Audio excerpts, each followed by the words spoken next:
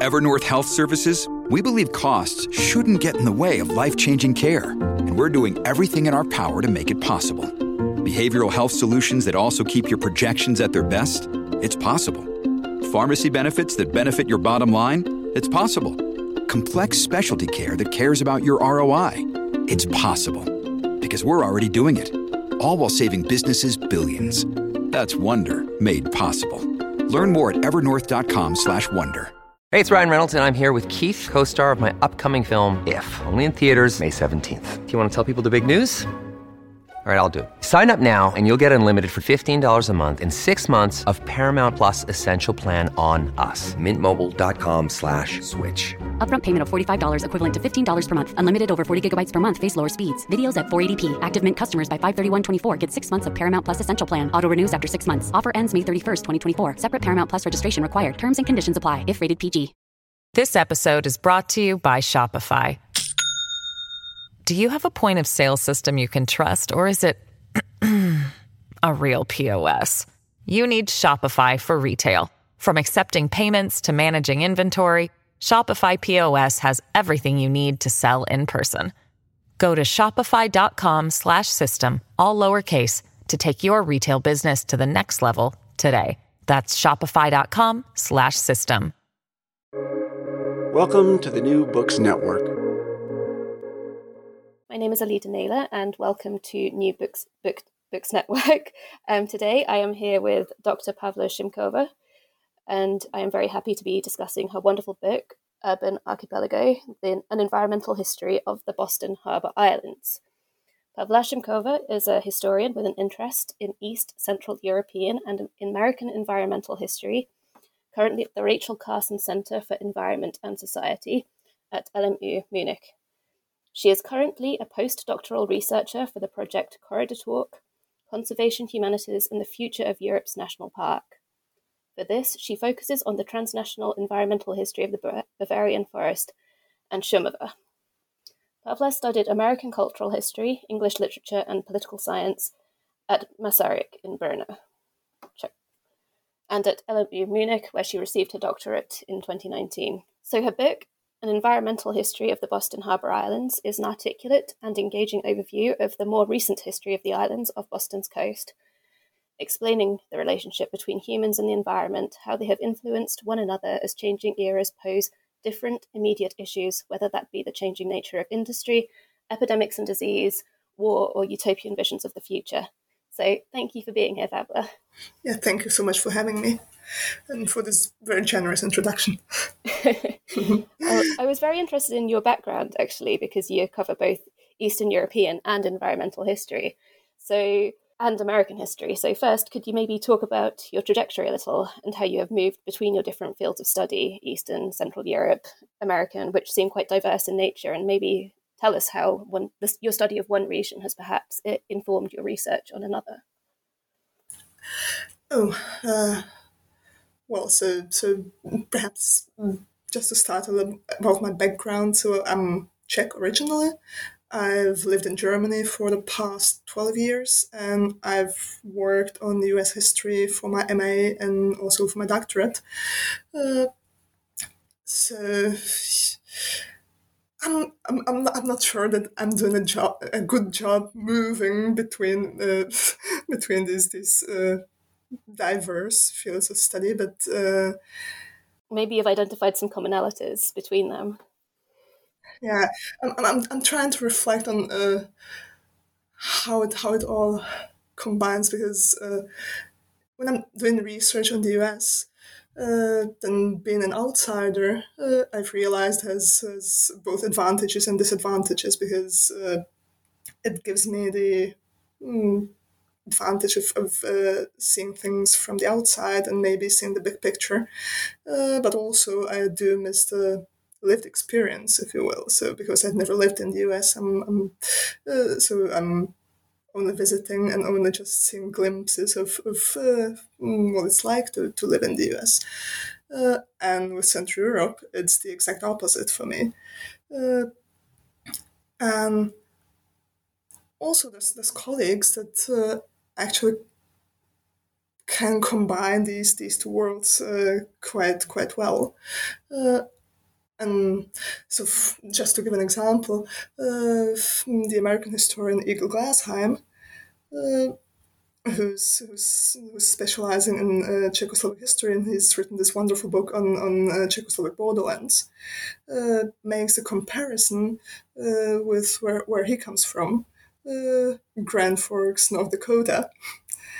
And it's really surprising how well this comparison works, because he talks about nostalgia, about the sense of loss, and about connection to place. And I think these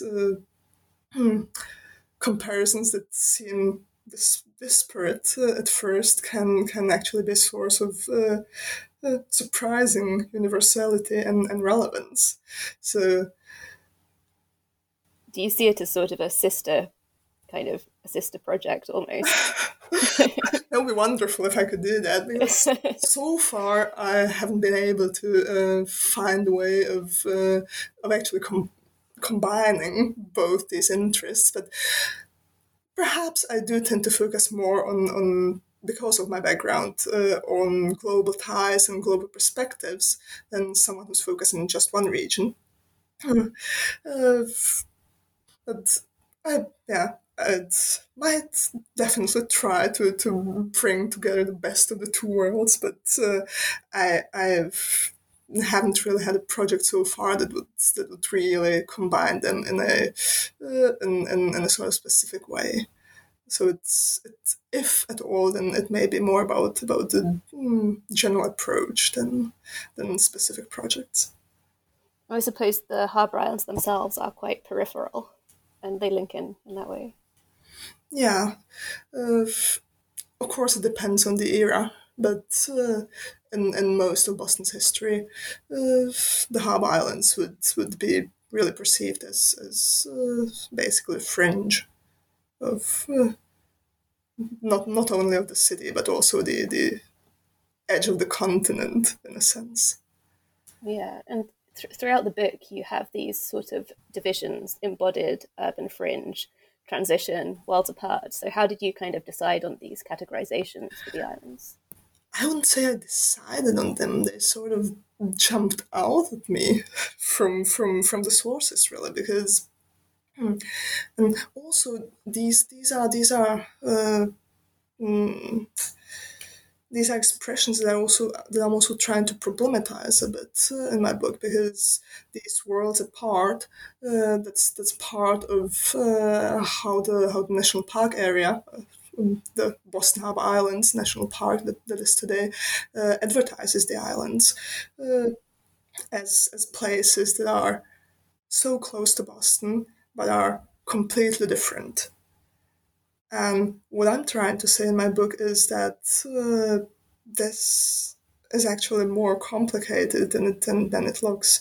The islands are indeed very close to Boston, but they've never been in their uses and in their actual material existence. They have never been worlds apart.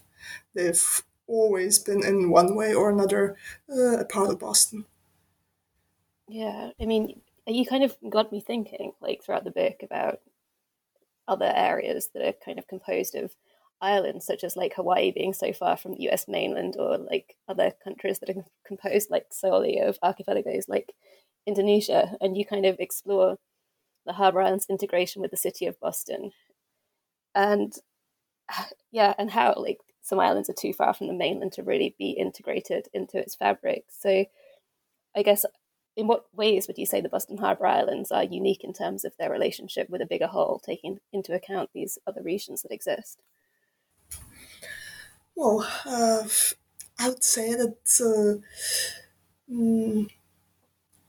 they're unique in the way that in their really it's the geographical position that does it. I think, because the islands being so close to a large population center like Boston, and of course, part of what I'm trying to say is that they're not so unique after all, because if you look at other coastal cities like New York, Baltimore, for instance, then sort of a pattern emerges that there might be really a whole category of places, these coastal islands close to large cities that are used in very similar ways, and they have a similar relationship to the mother city, so to say.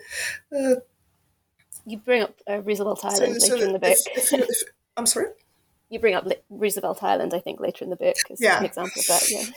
And so, in relation to other islands, I mean, in a way, every place is specific, every place is unique. So, but I think they're unique as a category. But the Boston Harbor Islands, as such, are part of a category of places that you can find all along the North American coast. And indeed, if you would want to widen the perspective, then I'm sure you would find examples all over the world. So that's what I'm actually trying to do, like a first foray, so to say, into analyzing what these urban islands in fact are. That definitely came across, just how unique they are. Like something that, like what I found especially interesting, I guess, was the kind of geographical location of Boston itself. And you mentioned that it's kind of bridging the gap between the fisheries of the north and the agriculture of the south. And so the kind of natural environment and natural resources kind of ultimately ended up shaping the urban environment. I suppose that was a takeaway I had anyway. Mm-hmm. I mean, this is the this is actually the basic idea of urban environmental history, that to understand how a city functions, we need to look at the natural environment. We need to look at the natural resources. We need to look at the hinterlands, and this is what William Crone's classic Nature's Metropolis does for Chicago. He basically looks how this one city shapes like large areas in its hinterlands, and how it actually transforms large parts of the Midwest into its hinterland. And with Boston, its dependence on its natural environment is sort of in your face, really, because the natural environment is the reason why Boston is where it is, because it's and why it grows and why it develops so quickly, because the location is well suited for port, because it has a good harbor, it has a deep water channel, and also the natural environment is the source of Boston's problems, because it's very well suited for port, but less well suited for a city. Is the I mean, if you look at Boston today, it's sort of it's the perception deceives a bit, because the Boston that is now is much larger than the original peninsula on which Boston was built. I think more than a half of the city that is today stands on made land, on landfill. So the original peninsula is very small, and so Boston needs to make land to make more space for itself, and also it's surrounded by mud flats, by tidal flats, and so the water is very shallow, and as the city starts to grow, it has a massive sewage problem because the sewage won't go away. It stays on the tidal flats, and you can imagine the rest. So yes, this is a very good point that and all cities are shaped by their natural environment, but with Boston, it's especially conspicuous. And another thing kind of in the same vein that I thought you did very well was how you conveyed the idea of the islands kind of shrinking and growing over time in various ways, and they kind of took on a life of their own even as they were impacted by human influence. So there was one that slid right into the main shipping channel. You said, well, others such as Spectacle Island kind of completely changed their shape over time as they were being used as like a dumping ground, essentially, as you said. And do you see them as like, I don't know, separate entities with this life of their own, or are they kind of ultimately subject to man's activities? That's a terrific question, actually. It's a little overcomplicated, so sorry. This is something I've been thinking about a lot since the book's been published, because of course once the book's out, you keep thinking. You always start finding new problems. How different I would have done it if I would do it once more. I was also thinking, like, who are my main characters in this book? And I actually came to the conclusion that it's the islands themselves, in a way. Well, I understood it that way too. Although they're essentially been acted upon, because, I mean, some environmental historians would say that not only people have agency, but also animals, plants, even inanimate objects like mountains or rivers. I was going to say the sea. I probably wouldn't extend agency so far as to say the islands have a will of their own, but they, like, their materiality definitely influences the way people interact with them or react to them, shape them, live on them. And also, like, islands in general invite this kind of thinking about them as entities, as separate bodies, because they have these limits, they're bounded, and because of these clear boundaries that they have, it's sort of tempting to think about them as entities with a biography. So if I had one more try with my book, I might actually accentuate that more. But yeah, I suppose, I don't know, I didn't really think about that when I was like trying to decide which questions to ask you, and the idea that maybe we do kind of atomize them and like ascribe identities to pieces of land that are kind of much smaller than one might do to like. And of course, it's really interesting because it's also the way people relate to them, like as if they were living bodies, and it's different people you talk to and who are involved in Boston Harbor in different ways will tell you what their favorite islands are and how they have different characteristics and almost like people, the way they will talk about them. So this is a really good question, and I wish I had explored it more. I'm dying to know now, though, which one is your favourite island and why? I'm trying not to have favorites.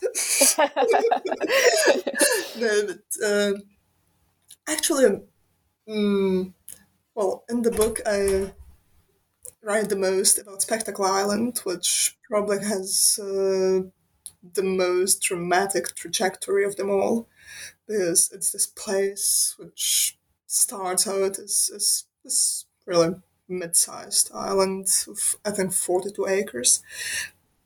And gradually grows because it has all kinds of things dumped on it, including trash and earth dug out from under Boston during a tunnel project. So it grows to, I think, 105 acres that is today. And you have this really crazy history of a place that's first is just pasture land and has farms on it, and after that it becomes basically an industrial landscape with factories that process Boston's trash basically, and then this landfill. And at the end of 20th century, it gets capped and landscaped and transformed into this urban park, and part of a national park, which is really interesting. But in the book, you call it a rags to riches story at the end, which I quite liked. Do I do that? Oh. I think so. Or at least that was the impression I got. Maybe I'm just remembering. I think, yeah. I mean, that's the usual way of framing the story, but yeah, it's true. You could have actually just been. I think I would actually disagree with the shorthand, because what I'm trying to show is not that this is some kind of triumphalist narrative from landfill to a lovely park. But what I'm trying to show is that both these uses go back to what Bostonians want to do with this island and to the way they perceive it. So in this sense, the island's completely subject to Boston's needs and perceptions. So in this sense, there's not so much difference between a park and a landfill. Yeah, I'm sorry. I think thinking back, like maybe you were critiquing it and just quoting what the popular perception was. So I apologize. Yeah, but to go back to the favorite island question, actually, the island I most liked to write about was another one, and that's Gallup's Island. Gallup's Island is. I don't write so much about it in the book as it would have deserved, because that's a really fascinating story, because this is an island I haven't been on, and no one who's come to Boston after 2000 has been on this island, because it's been off limits since 2000, because there's asbestos debris found on the island, so it was closed off completely. What was that from? Like, what was that residue from? There used to be quarantine, and then there was some military structures during World War II, and presumably the asbestos comes from those. But in the 70s, this was an island that, like, I've talked to quite a lot of people who said this was their absolute favorite island because it was so green and so quiet, and it's also almost on the edge of the harbor, like one of the easternmost islands. So you had this sense of having the city behind you and the Atlantic Ocean in front of you, and so this is the way they described it, and but there's also these like this really ironic development, because this island was, until the 1920s, it was the quarantine for incoming ships, also for people in Boston with infectious diseases. They would be ferried over to the island. And so this was a place that anyone could visit, but no one would have wanted to, really. And whereas today, it's a place that everyone wants to go to, but no one can. So it's this really fun story of modernity tripping over itself. And the sad irony of it. Yeah, I mean, you mentioned the military structures, and I guess also in the book you mentioned the shelter of the harbour. So what role have the islands played in protecting the area over the years? You know, you have the shelter they afford at the beginning, and then like we see the fortifications start to emerge over the next few centuries, or especially in the middle of the 20th century. You said it was the middle of the 20th century? Yes, Yeah. it's basically until the So have they always been seen as until something World as War a, II. Yeah, of course, have they always been seen as something of a source of protection or shelter? yeah. I mean, this was one of the roles they had because, of course, at the beginning of the story I'm telling,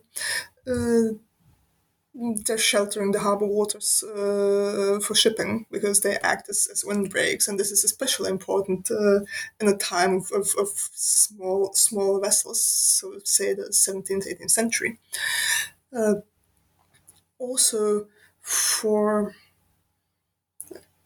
most of the time that Boston exists, there are fortification on some of the islands. And this really takes off in the second half of the 19th century, when I would say about a half of the islands, there's 34 of them in all, and I would say between one third and one half of them have actually military structures on them.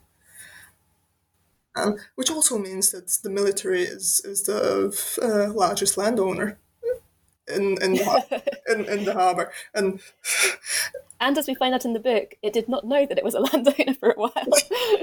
well, that was the city. The city, sorry, yeah. But yeah. You have this confusion, like who owns what. That's also an interesting story. But yeah, and so there, yeah, a shelter in this sense, like because of the fortifications and also for the shipping purposes, but also in a more, let's say, ominous sense, because they're used, or more ominous and indirect sense, they're used as a protection against any kind of danger that comes from the outside. And that includes the diseases too, or the perceived social diseases, like number of the islands have quarantines on them, one after another. And they also serve as basically places of internment for immigrants who are seen as people who are potentially carrying diseases. Yeah. So also in this sense, they're sort of vanguards of the city, really. Yeah. Seen as such, because like this is the role of like the islands being part of the city and not being part of the city at the same time. That yes, yeah, exactly as you say, that Bostonians perceive them as something that can shelter their city from anything that comes from the outside. There are two directions I kind of want to go in now, because I'm interested in both the idea of property ownership on the islands, but also public health and sanitation. I can't unfortunately answer the property question, because was it the one about Samuel Bill? Yeah, just how they came to be, how they fell under the ownership of certain individuals. But you're an environmental historian, Yes, so I probably shouldn't ask that. I should know, but I'm not an early modern historian, and I'd probably be talking nonsense. Okay, I'll move on to public health and sanitation then. Okay. So yeah, something that kind of jumped out at me, because I'm British and I remember studying the cholera epidemic in the UK when I was an undergraduate, and I remember how the cholera epidemic in I think it was in the early 1850s, it contributed heavily to the development of germ theory, at least in the UK. And so I was wondering how kind of public health crisis in Boston, sanitation issues in the city, and I guess a more global cholera problem kind of contributed to broader understandings of the body and disease? I'm not sure if I can talk about the broader understandings because I was really focusing on these islands, but the way the islands are used is very closely tied to the medical theory of the day, that is in this case of the 1850s, 1860s, not the germ theory, but of course the miasma theory. Yeah. That So that was the idea that I guess the disease was spread via smell. Yeah, exactly. Places with bad ventilation and foul smells are the hotbeds of disease, and this is also why so many of the so-called nuisances, the businesses that produce this kind of bad smell, are pushed out of the city, and in Boston's case, in many cases onto the Harbor Islands. Mm-hmm. So,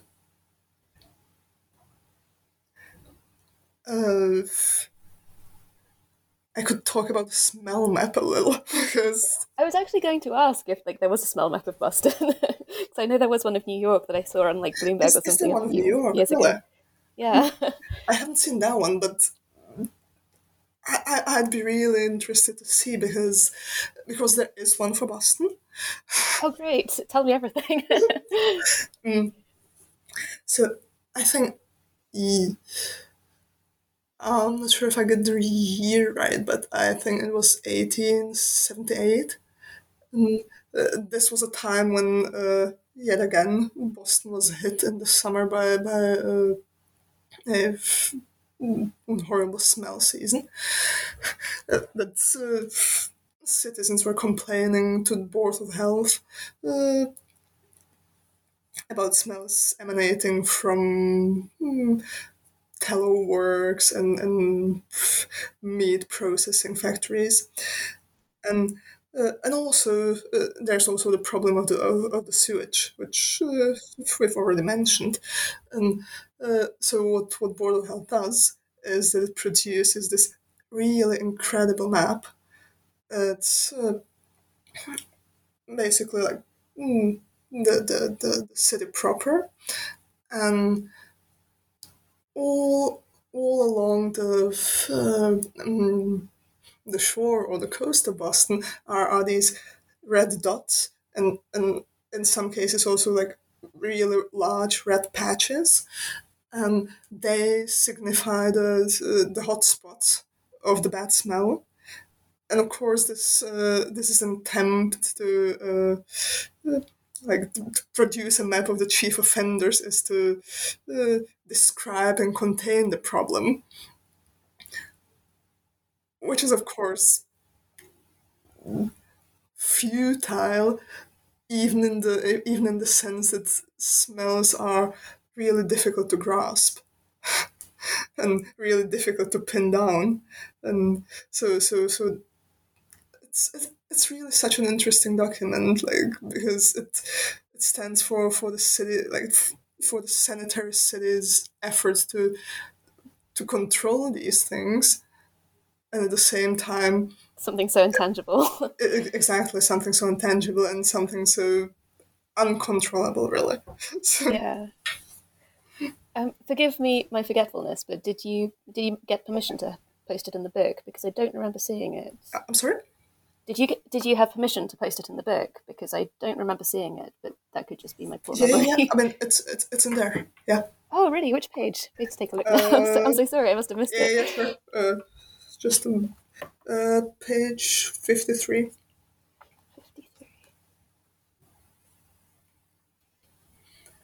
Oh, excellent. Yes. Yeah. I mean, it's unfortunately it's black and white, and the original one, the dark areas are really crimson red.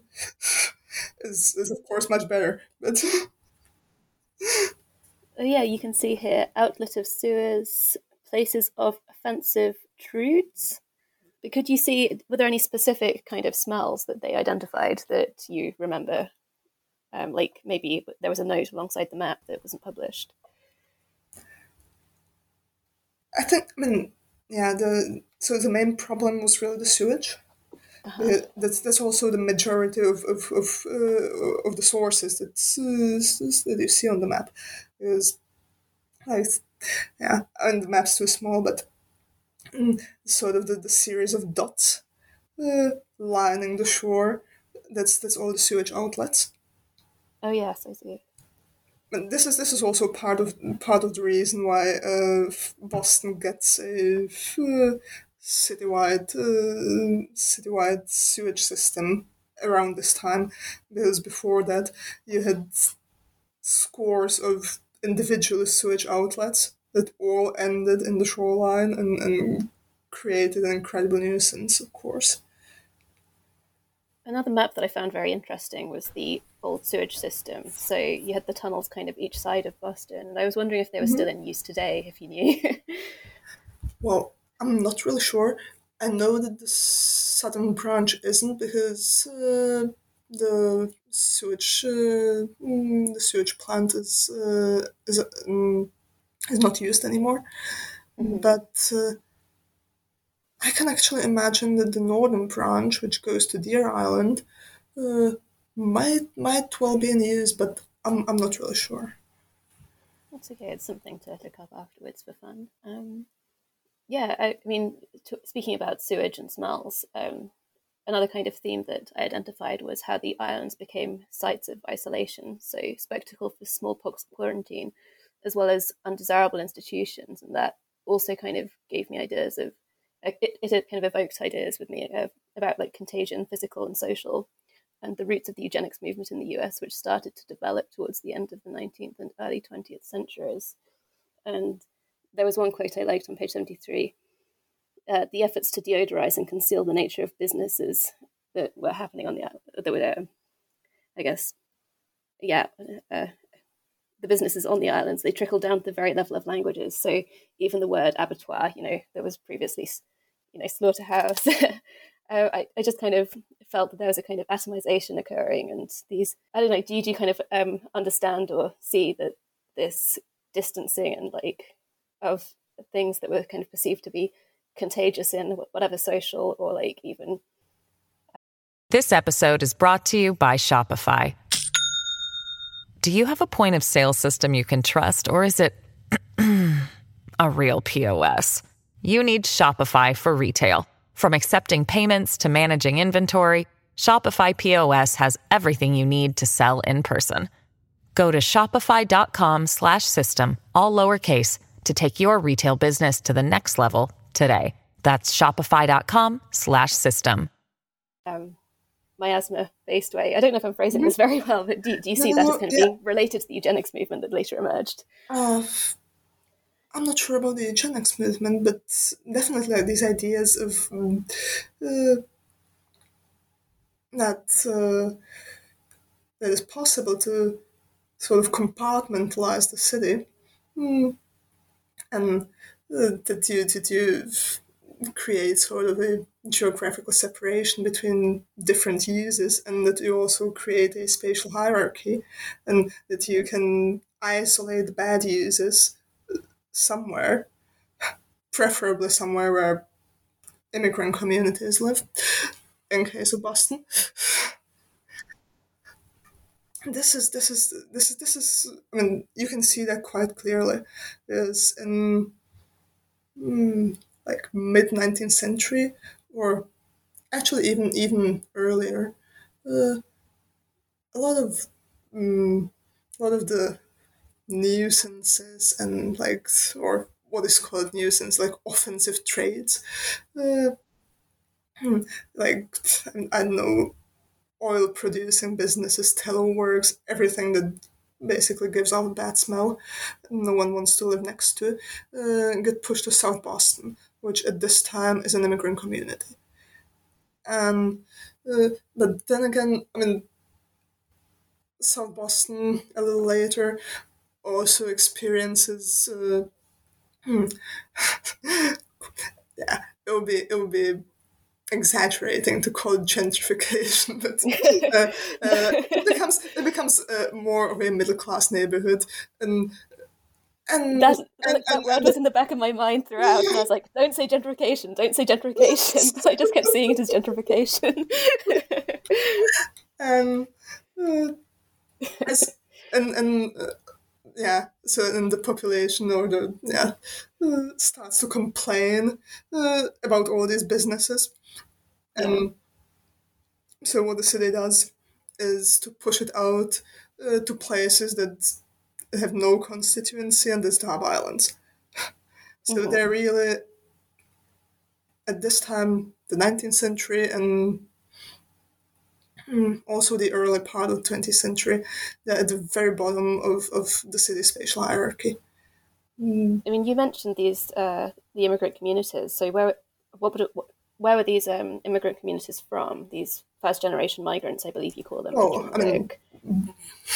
Boston is of course famous as the Irish city. Yeah. And so the first wave of immigration would be mostly the Irish immigrants, and then a little later you would have a lot of Italian immigrants, and a little later still then immigrants from Eastern Europe, many of them Jewish. So that will be the And what was the... And of course, then in the 20th century, the situation is quite different. But when we're talking about the 19th century, then these are the main groups. Yeah.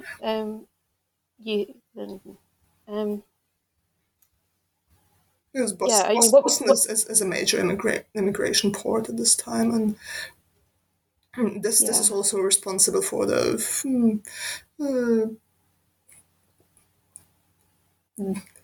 I was about to say growing population of the city, but that doesn't begin to describe it. I mean, the population skyrocketed, really. I mean, the city had, at the beginning of 19th century, it had about 30,000 people, and at the end of the century, it had 500,000. So, I was going to say, you gave the figures 34,000 in 1810 to 500,000 in 1890. So can you explain how that impacted city infrastructure and the environment, and why did this rapid growth occur? It's incredible. Where do I begin? I mean, of course the impact was tremendous. Well, the first thing is that the city becomes too large for the peninsula. And I mean, no amount of land making can is enough. So the city, this is the time where the city spills over to the mainland, so to say, and this is also the time when the so-called streetcar suburbs, to quote Sam Bass Warner, develop. For the infrastructures, of course, I'm sorry that I'm going back to the sewers, but no, they were a very important part of the book. This population concentration, of course, a major challenge in terms of the waste infrastructure and the waste collection. I mean, the main drainage system doesn't get built until the 1870s, and before that, basically everyone builds their own sewer, which results in which is okay for the small community that Boston was, but is not okay for the large city that it's becoming.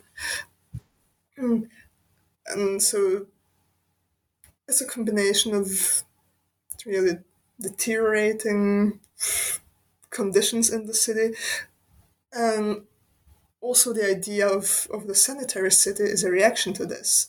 This idea that the city needs to be rid of nuisances, in inverted commas, of waste, of dirt, of rubbish. And this is again where the Hub Islands come in. as a solution to many of the city's problems. And of course, the Boston Harbor, because like one finds this in most histories dealing with waste. That's the preferred way of dealing with it is to externalize it, to push it somewhere else. And most cities that are coastal cities that are on the sea coast or on the ocean coast would of course take the most ready solution and dump it into the water, which is exactly what Boston does, and which also brings many problems with it because it doesn't work so well in practice as it seems in theory. I really like the image you created of like the trash coming back to haunt Boston. So everything that was like tossed into the sea ultimately had to be dealt with. So towards the end of the book, I think we see fishermen encountering issues with the toxicity of their catches as well. So do you think that like over time Boston has kind of been forced, I guess, to like accept and deal with the consequences of its development instead of just like tossing it aside? I would say to an extent, yes.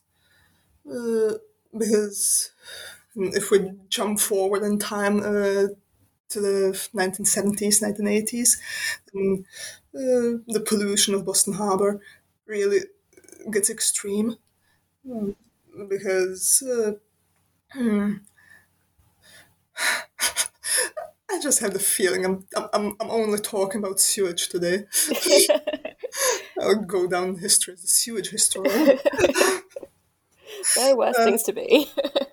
But apparently most of Boston's problems, like environmental problems, seem to be connected to sewage. Because this is a problem that Boston has had for all of 20th century. That untreated or just rudimentarily treated sewage gets dumped into the harbor. And of course, this problem accumulates over time. As more and more people live in Boston, as the harbor water gets more and more polluted, and in the 1970s and 1980s, the problem starts to be really grave, and also this is a time when environmental issues start to come up in the national agenda. And Boston, so yes, Boston needs to face the consequences of its actions of the past 2 centuries. And I have to say that the Boston Harbor cleanup is one of the few success stories that everyone will probably agree on in Boston. Could you tell us a bit more about the Boston Harbor cleanup? Yeah, the Boston Harbor cleanup is one of the, well, first of all, it's one of the largest public projects, not only in the history of Boston, but also in one of the largest ones in US history. And also, it's interesting because it's interesting for so many reasons. It's interesting because it's probably the one success story that most people in Boston would agree on, especially those who remember what the harbor used to look like before and what it looks like now. And also, it's actually a court-ordered cleanup because the city or the Metropolitan District Commission that's actually responsible for the sewage treatment plants and therefore for most of the harbor pollution doesn't act on the problem for several decades. I mean, already in the 60s, you have people saying that the harbor pollution is an issue that needs to be dealt with. And the Metropolitan District Commission says that according to their data, marine life at the outfalls doesn't seem to be negatively affected, which turns out to be completely wrong. But so they're in this sort of inertia, and so the Boston Harbor cleanup, when it finally happens, it's a result of a lawsuit, and it Which results. year was the lawsuit? I think it was 82 when I mean, it was a series of lawsuits, but I think the first one was in 82. I'd say 1980s. Yes, yeah. Close So enough. it did take quite a long time. Exactly, Yeah. that's what I'm saying. And the result of the harbor cleanup was not only it was both environmental and administrative, because not only Boston Harbor is much cleaner now. You can actually swim in Boston Harbor. The water quality seems to be much better now, and but also the city organized, or the yeah. So the Metropolitan District Commission is not exactly a city agency. It's on the border between city and state, but so it gets broken up, and it results in a completely different organization of who manages what in the harbor, which basically lasts until today. Like, the agencies that were created at this point are still around. Yeah, But if I go back to a question about the consequences, like if Boston confronts how it affects its environment, then in the case of the harbor cleanup, definitely, because the pollution is a direct consequence of Boston's urban development. But on the other hand, it's also important to note that there's to an urban development, there's always environmental costs that can't be alleviated, and even today, like, the sewage treatment is much better, much more effective, but the treated sewage is now being released instead of into Boston Harbor. It's being released into Massachusetts Bay. So the principle remains the same. It's in a way, it just means a longer pipe. So would you recommend not swimming in Massachusetts Bay?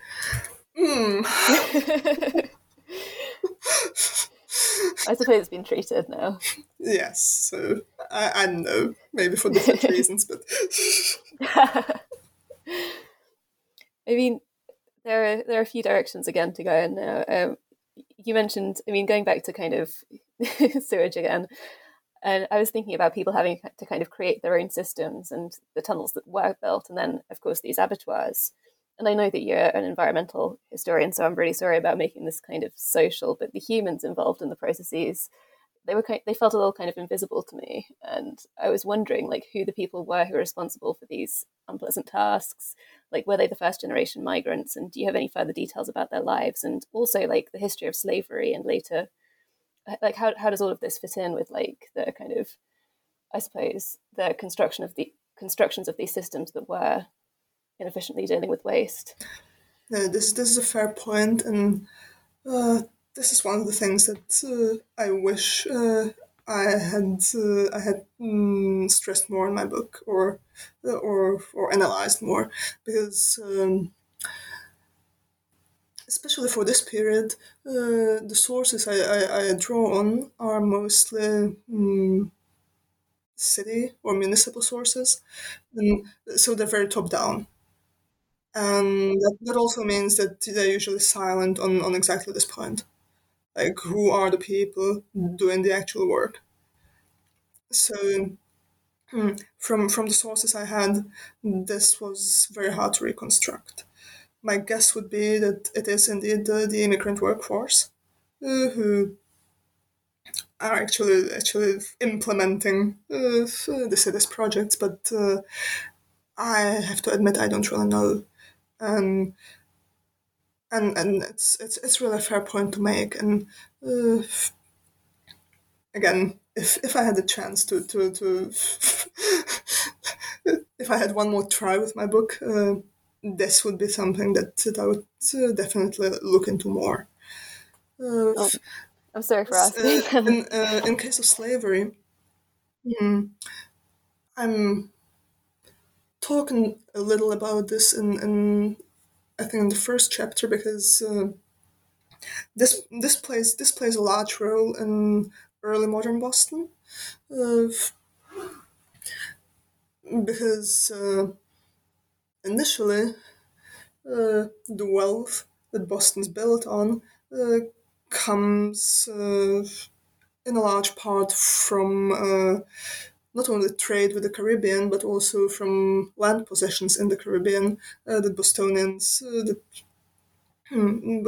have.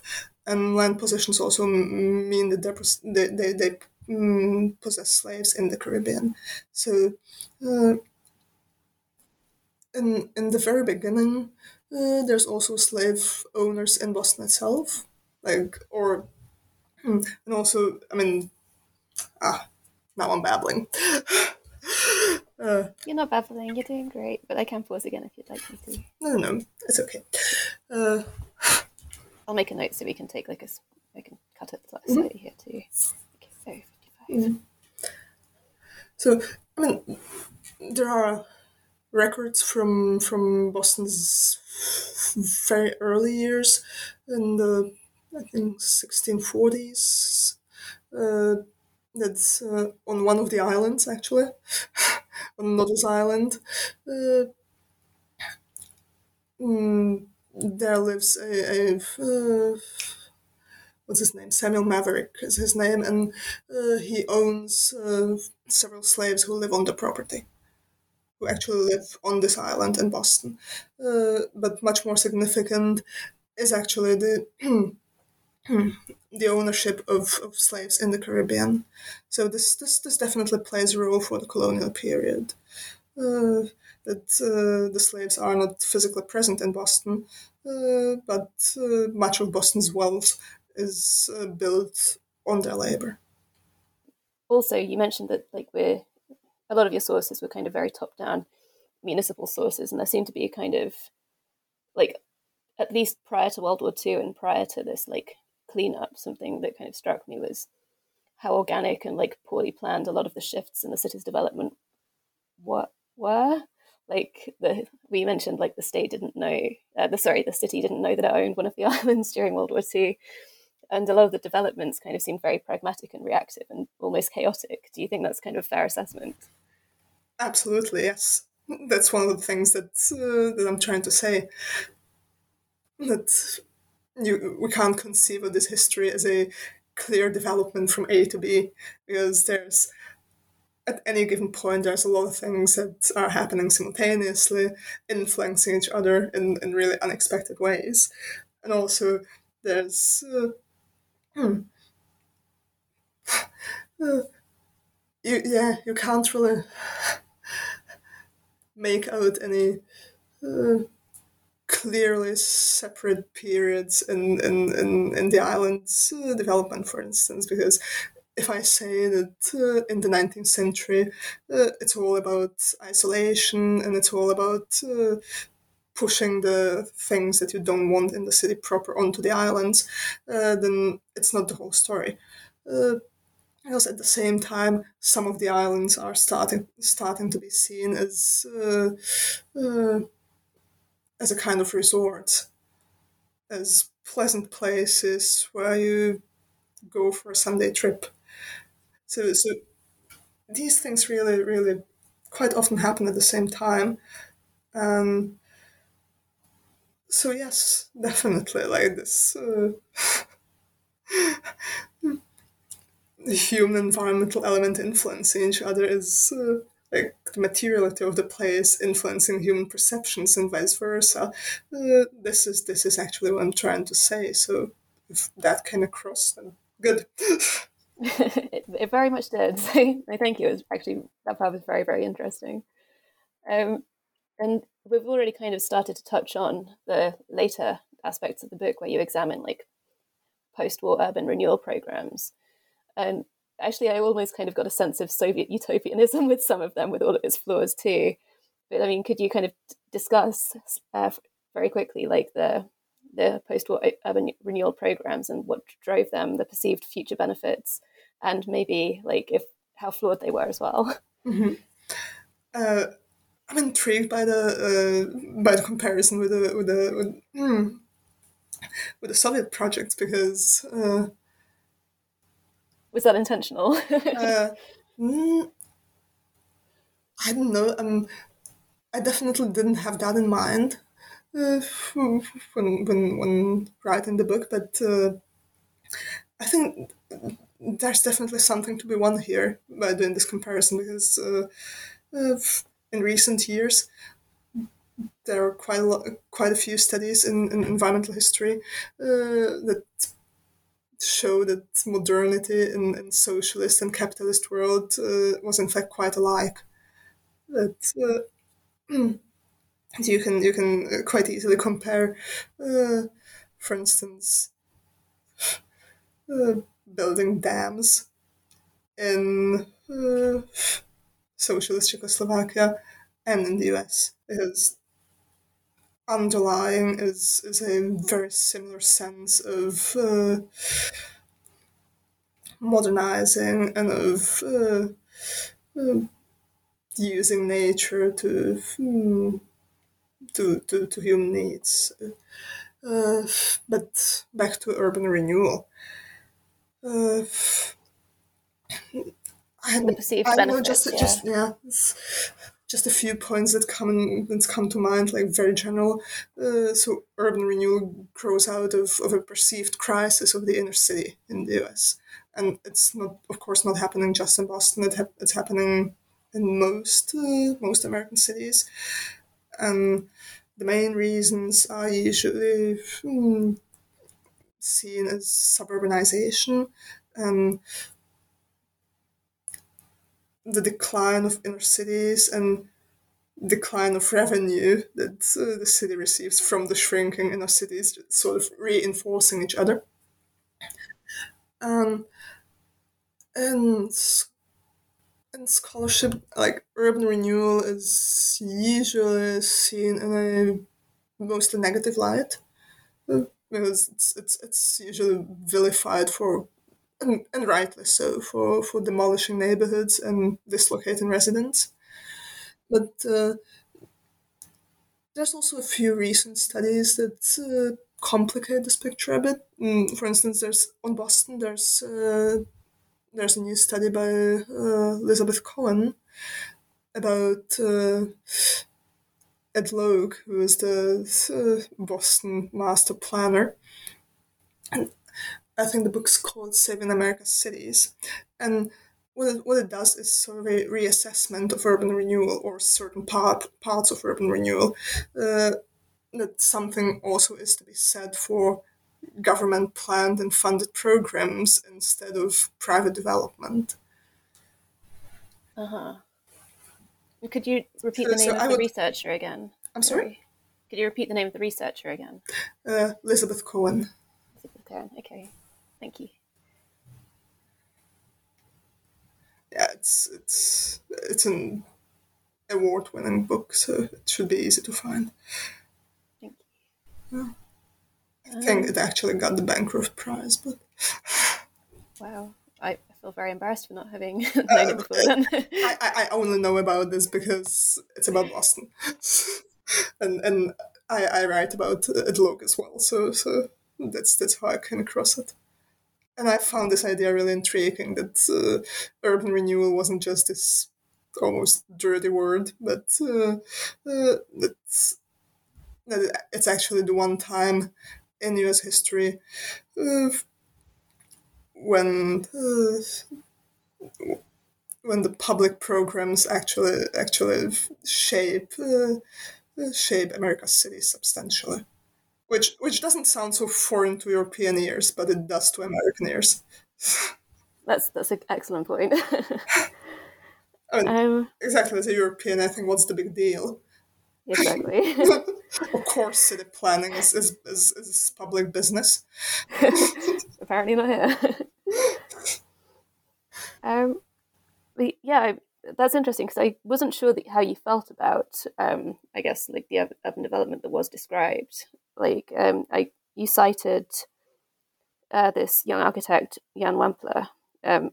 This is not about Boston. This is about the 1964 New York Fair, but it kind of ties into a kind of greater exploration of, I guess, the expos that were happening around that time. And he described it as a great big $1 billion party at the expense of millions of people whose basic needs are ignored. What a mess. So I was wondering, I was kind of wondering about your kind of take on the urban development that was happening and whether you did see it in like a more negative light or not. You mean the Boston Expo that didn't happen? The Boston Expo that didn't happen, and like the subsequent urban renewal programs too. Mm-hmm. I mean, the Boston urban renewal is,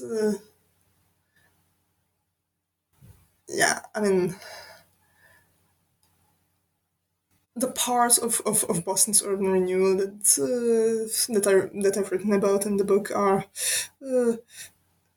that's really a story that's hard to defend because what basically happens there is and so the probably best known is not the right word here. Probably the most notorious example is the West End,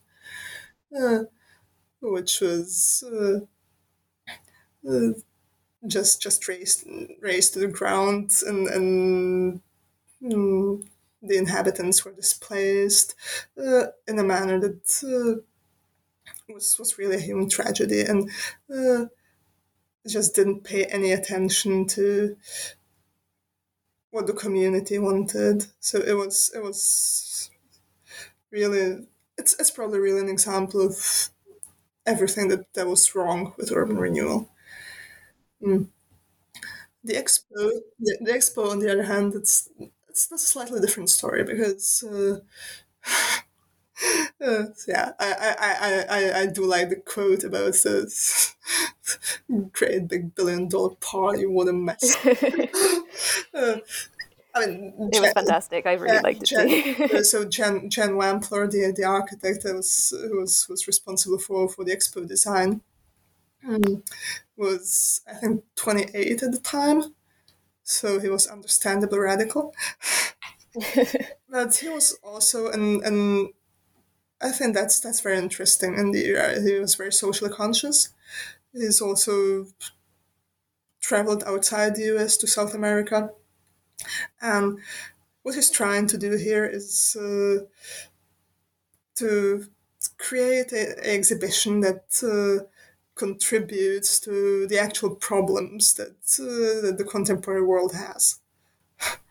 That it's not just showing off the industry and the culture, but that is actually solving urban problems. It's still underpinned by ideas of social good. Oh yes, and this is very much in line with a contemporary urban theory, and because this is time when life in the city is one of the major problems that both the public and academics perceive as really pressing, and rather like I was actually wondering. I don't know if you could compare it to the climate crisis, but it gets about the same amount of attention at the time. I mean, around that time, you must have come across quite a few ideas that were kind of being floated and discussed, and I was wondering if there were any projected ideas that you really liked that were never executed.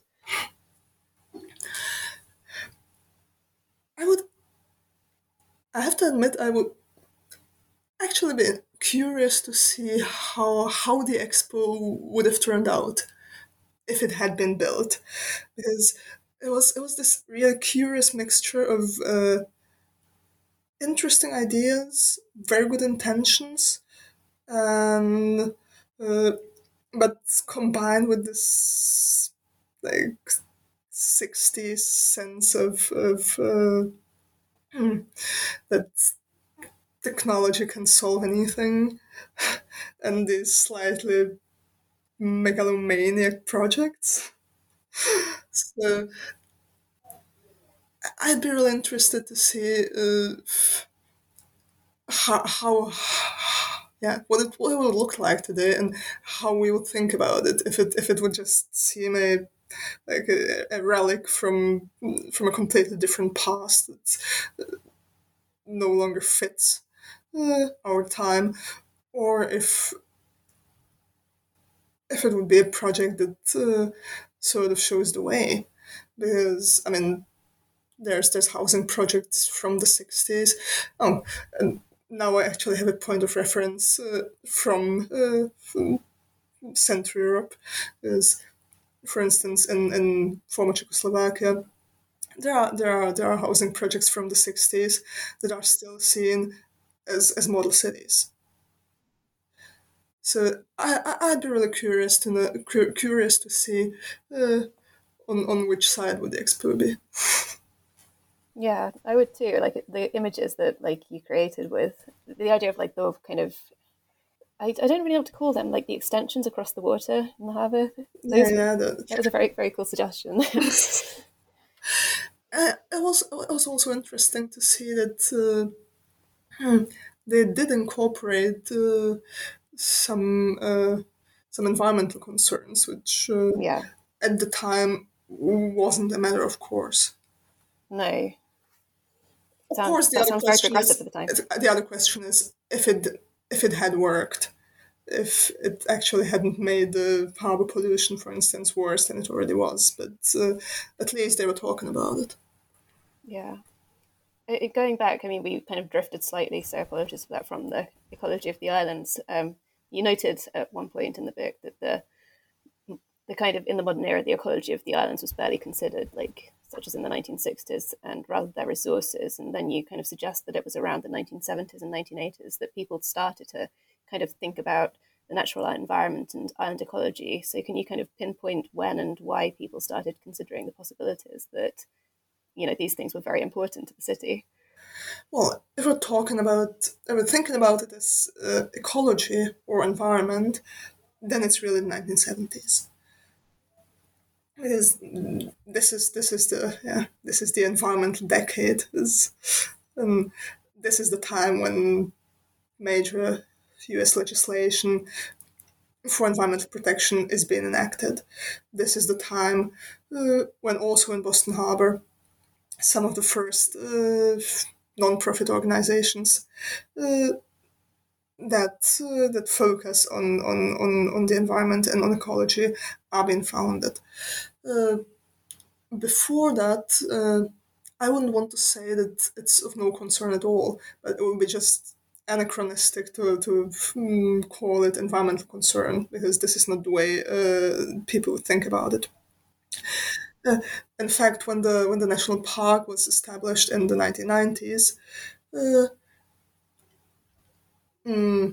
one thing that the planners stressed over and over was that this idea of protecting the islands goes back to the late 19th century and to people like Frederick Law Olmsted, the landscape architect, or who was involved in the Boston Park system. In case of the Harbor Islands, the more important person is Boston-based landscape architect Charles Elliott, and both he and Olmsted call for a Boston-wide park system, of which the harbor and the islands are supposed to be part of, and but they're not concerned with protecting the island's ecology, because this is not the debate that you have at the time. What they appreciate is the natural beauty of the islands. So it's on the one hand, it's firstly about the natural beauty of the landscape, and secondly, and perhaps more important, it's about an interest in a healthful urban landscape, which is part of the sanitary city thinking, really. That, Yeah. I guess you start to mention as well that that I suppose they became kind of the islands became incorporated into the leisure activities of wealthy Bostonians in this era. They were using the islands for vacations. So this park system, that's exactly the point, that wealthy Bostonians start going to the islands already in the second half of the 19th century. But this park system also concerns primarily the people who are not as well to do. So this is primarily a project that from which the, as they call it at the time, the urban masses are supposed to profit. And it's also it's not only a measure of social benefit, but it's also a measure of social control. Because you don't want the population to engage in dubious activities in their free time. So you need to provide parks where the population can, that's the idea, that they can improve their lives and improve themselves by observing their social betters in the situation. Quote unquote social betters. Yes.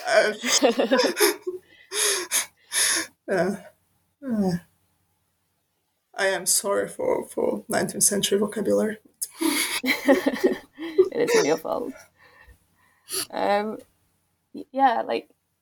if we're coming back to the kind of 1980s and the cleanup again, so that was when, you say, the harbour came to be known as America's dirtiest harbour, and of course, headlines can be sensational. So I wondered to what extent you feel it earned that title, and would it still be deserved today?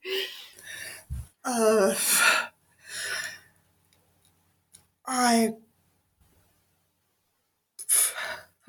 a good question.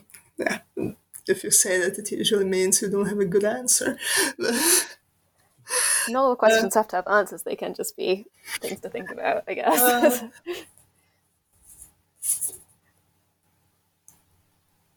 I don't know if Boston Harbor was America's dirtiest harbor. It was definitely a politically effective label. In more than one sense. It was probably one of the things that won George Bush Sr. the election in 1888. Because, the other candidate was Massachusetts Governor Michael Dukakis, and famously what Bush did was to blame the state of Boston's harbor on Dukakis and describe Boston Harbor as the harbor of shame. And also, this was repeated in the press over and over again, that Boston Harbor is really a disgrace and it's America's dirtiest harbor. And if the campaign hadn't been led in such drastic words, it may have taken longer to actually deal with the problem. So I don't know if Boston Harbor was America's dirtiest harbor, but it definitely had a grave pollution problem, and this rhetoric may have contributed to eventually solving the problem. I don't know kind of the details of how this would have worked, but something I just kind of suddenly thought was, is it a kind of a title that maybe Boston municipal, I don't know, people in administrative roles in the city could have pushed for themselves, say to maybe, I don't know, secure more funding for like development projects? Is that possible, or is that just kind of me being overly speculative?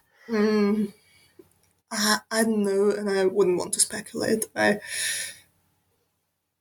okay. And I I would actually be surprised if they did, because the city was on the defensive most of the time, because they were facing several lawsuits because of the state of the harbor. Yeah, yeah, from the EPA among others. So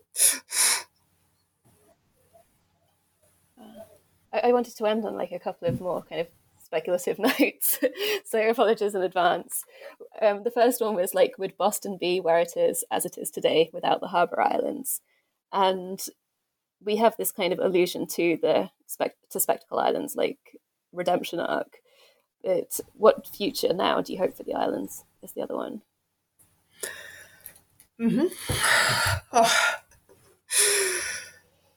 big questions. Big questions and Would very Boston subjective. be where it is today without the islands? As a Boston Harbor Islands historian, my answer would be an emphatic no. Sorry. Of course, the islands are immensely important. And just to give a concrete example, and I'm going back to Spectacle Island now. So the Boston Harbor cleanup was one of the large public projects in Boston's history, and the other one was the so-called Big Dig, which everyone in Boston knows, and quite a few outside Boston as well. So it was this huge project of so Boston had this highway since the 50s, basically cutting downtown in half. And in the course of this project, the highway was depressed, so it was put into a tunnel, and there was also a third tunnel dug under Boston Harbor. So, of course, this project generated a vast amount of dirt, of excavate. Quite a large portion of this ended up on Spectacle Island. So, in this way, Spectacle actually allows Boston downtown, to to reconnect with its shoreline and to be a, for American standards, pedestrian-friendly city. And because if it hadn't been for Spectacle Island, Boston would, in this respect, have looked much different. Yeah, no, that's interesting. And you have this wonderful kind of map, by the way, in the book of like that shows how the shape of Spectacle Island changed over the years because of like, projects like this. It's so cool. First of all, they were actually thinking about putting all the excavate on Spectacle Island, which, of course, conveniently ignored several environmental laws. And yeah. But still, I mean, Spectacle grew to the shape it has now because of no longer spectacle shaped. Yeah. We could, yeah. The island formerly known as Spectacle Island, perhaps. And the future of the islands, that's another interesting question. Because what would you hope for? Like, as a person, I actually like the way the islands are used right now. Because I don't know if you've been, but it's really a lovely urban park, which allows people from Boston to.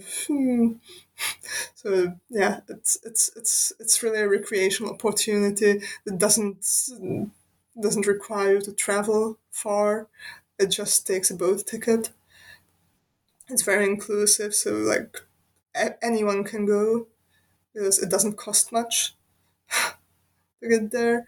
And of course, one of the major factors facing Boston, not only Boston, and of course also the islands, is climate change. Because even now, like Boston's noticing that the sea level rises, and this actually I couldn't pack this into the book anymore, but there was another interesting project contemplated in connection with the islands that fits perfectly into this image of the island solving Boston's problems and sheltering Boston. Because one of the plans about how to deal with the rising seas was to build a barrier between the islands, like sort of inspired by what you would have in the Netherlands. So like a kind of seawall. Yes. Huh. And it wasn't recommended in the end, but it just shows you that this kind of thinking that the islands can solve Boston's problems is still alive and well. Yeah, so thank you very much for your time, Pavla. I was really, really honoured to have you as my first ever guest as a podcast host. Yeah, This is a fascinating book to read. So for listeners, this book, An Environmental History of the Boston Harbor Islands, Urban Archipelago, it was published by University of Massachusetts Press in 2021, and so it is available to buy now. Yeah, and thank you again so much, and I hope we get to meet in person one day. Yeah, thank you so much. This was really fun.